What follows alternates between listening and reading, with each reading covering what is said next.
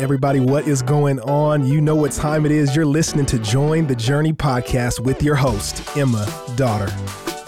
Thanks for joining. What does the last verse of this chapter mean? That some might come to their senses and escape from the snare of the devil after being captured by him to do his will? What does that mean, to be captured by the devil? And I'm going to shoot you guys straight. We get 10 minutes together every day, max, and this is a tough topic to understand. In today's Devo, which you can access at jointhejourney.com, Alicia gives us a more comprehensive overview of the book, or really the chapter. So for our short time together, we're just going to dive in headfirst. Oftentimes, whenever we encounter a verse like 2 Timothy 2:26, where the devil is mentioned, we cock our heads, perk up our ears, and struggle to make sense of it. In 2 Timothy 2, starting in verse 24, we read, "The Lord's servant must not be quarrelsome, but kind to everyone, able to teach, patiently enduring evil, correcting his opponents with gentleness. God may perhaps grant them repentance leading to a knowledge of the truth, and they may come to their senses and escape from the snare of the devil after being captured by him to do his will." And we get to verse 26 and read, "escape from the devil after being captured by him." And we've probably got some questions like, what? People get captured by the devil, come to their senses? Do they not know they're captured? Can I be captured? What is this? It can be scary and confusing and dark and challenging to understand. But remember, anytime we don't understand a verse or we aren't sure how to interpret or apply it, we want to interpret Scripture with Scripture. And the first step to a right interpretation is to look at what comes before or after, or both before and after, the verse in question. Because a good Bible study method has 3 parts: observation, what do I notice? Interpretation, what does this mean? And application, how can I live differently because of what I've read? Well, if we've gone through the steps in verse 26, the last verse of the chapter gives us trouble, we're having trouble interpreting it, we want to jump back up to verse 23 or a few verses prior and go back through the steps again more carefully, starting with observation. So verse 23, Paul writes, "Have nothing to do with foolish, ignorant controversies. You know that they breed quarrels. And the Lord's servant," okay, let's pause. Observation. Who's being spoken to? Paul says, "You know." And when we look at the context of chapter 2, and really the book as a whole, it's clear that these are the instructions Timothy is to entrust or pass on to faithful men. That's a who observation. And this observation is confirmed in verse 24 when we read, "And the Lord's servant." So faithful men, servants of the Lord, they know that foolish controversy leads to arguments. And what should this servant be like? They, these faithful men, continuing on, must not, I put a box around not, be quarrelsome, but kind to everyone, able to teach, patiently enduring evil.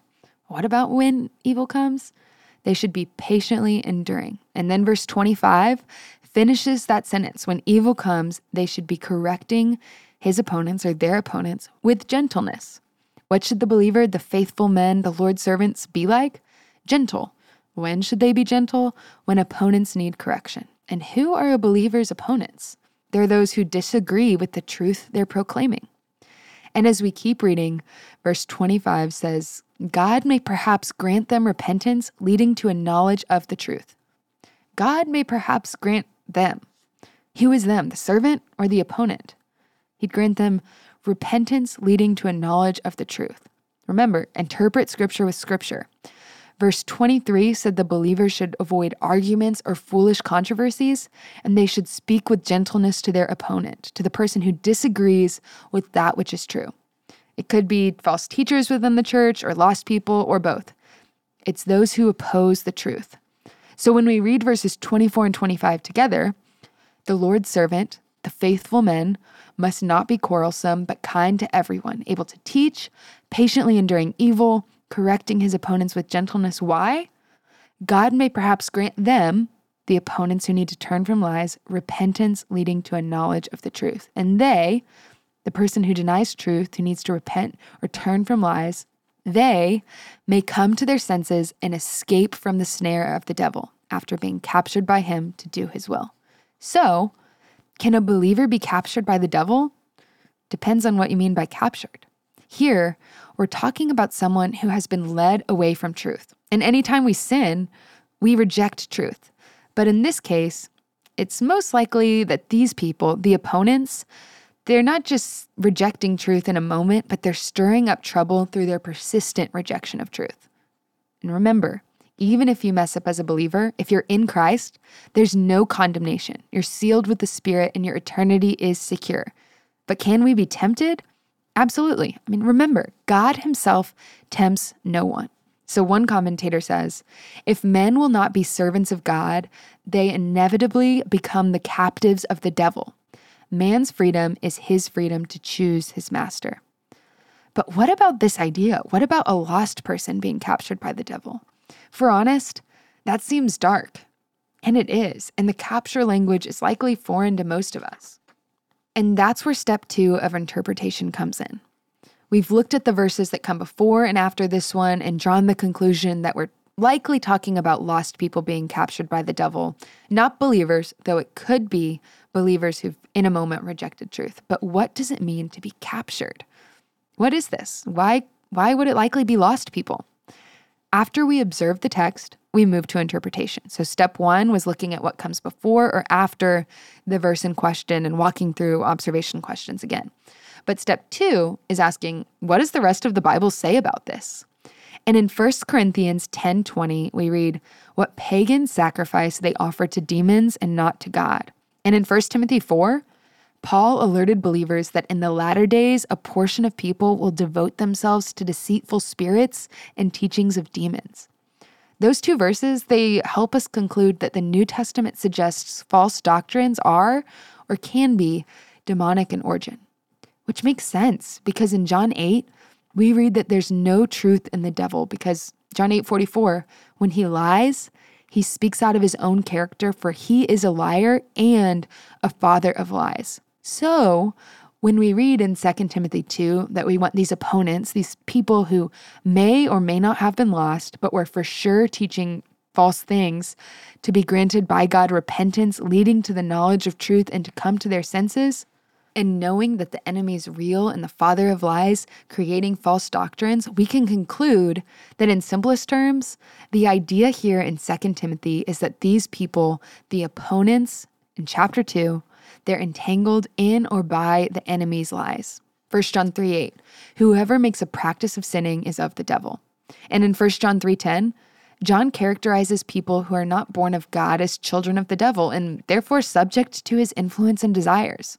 That's what Grudem, a theologian, writes. And in my own words, when I read 1 John 3:8-10, I'm left to conclude that those who aren't in Christ and are being ruled by the enemy are therefore captured or trapped in sin. The word opponents, it can have a negative connotation that coincides with the word enemy, but lost people aren't our enemies. They're simply in need of the Savior. 1 John 5:19 says, the whole world lies in the power of the evil one, and Satan is named the deceiver of the whole world in Revelation chapter 12. And he's the ruler of the world in John 14, the God of the world or the God of this world in 2 Corinthians 4, and the spirit that's at work in the sons of disobedience in Ephesians 2. And at the end of the day, I actually don't think what we read in this chapter is anything new. We're just less familiar with the words Paul uses to describe reality. The thief has come to steal, kill, and destroy. And if we're not in Christ, Ephesians 2, we're dead in our mistakes and sins. If you're a believer, that's your story. Before Christ, you were dead. Ephesians 2:1, following the course of this world that's ruled by Satan, following the prince of the power of the air, the spirit that is now at work in the sons of disobedience. Prior to coming to know Christ, we were all trapped or stuck or captured by sin. But God, being rich in mercy, because of his great love with which he loved us, even when we were dead in our trespasses, made us alive together with Christ. By grace, we have been saved. 2 Timothy 2 is nothing new. The enemy is real. He's a liar. And if you're not in Christ, you're a son or daughter of disobedience, stuck or trapped or captured by sin. And if you're a believer, that was your story. John 6:44, no one can come to me, Jesus says, unless the Father who sent me draws them. So 2 Timothy 2:25, God may perhaps grant them repentance leading to a knowledge of the truth, and they may come to their senses and escape from the snare of the devil after being captured by him to do his will. That's my story. I once was a slave to my sin, but now, through Christ, I've been set free. And I'm so grateful for all the faithful men and women God used to teach with kindness and speak with gentleness to me, such that I came to know and understand and believe the gospel of truth. The fact that we've been saved from our sin, it's significant. And the fact that we've been invited into God's rescue plan for the world is also significant. So how are you doing at living out the Great Commission? Walking in patience? Correcting lies with gentleness? Are you engaging with those who are currently captured by sin and lies? When's the last time you had a meaningful spiritual conversation with a lost person? If you've never had a convo like that, or you're intimidated, or it's been a while, the good news is we don't have to head into battle alone. Talk to your community group or parent, a mentor, or friend. Ask for help. It's normal. You're not alone. And that's why I'm so glad we're on this journey together. Hey, we want to thank you for listening, and we hope you enjoyed the episode. Did you know that you can help support Join the Journey by rating and reviewing this podcast? And if you're willing, we'd love it if you subscribe, because the more you download, the easier it will be for new friends to find the podcast.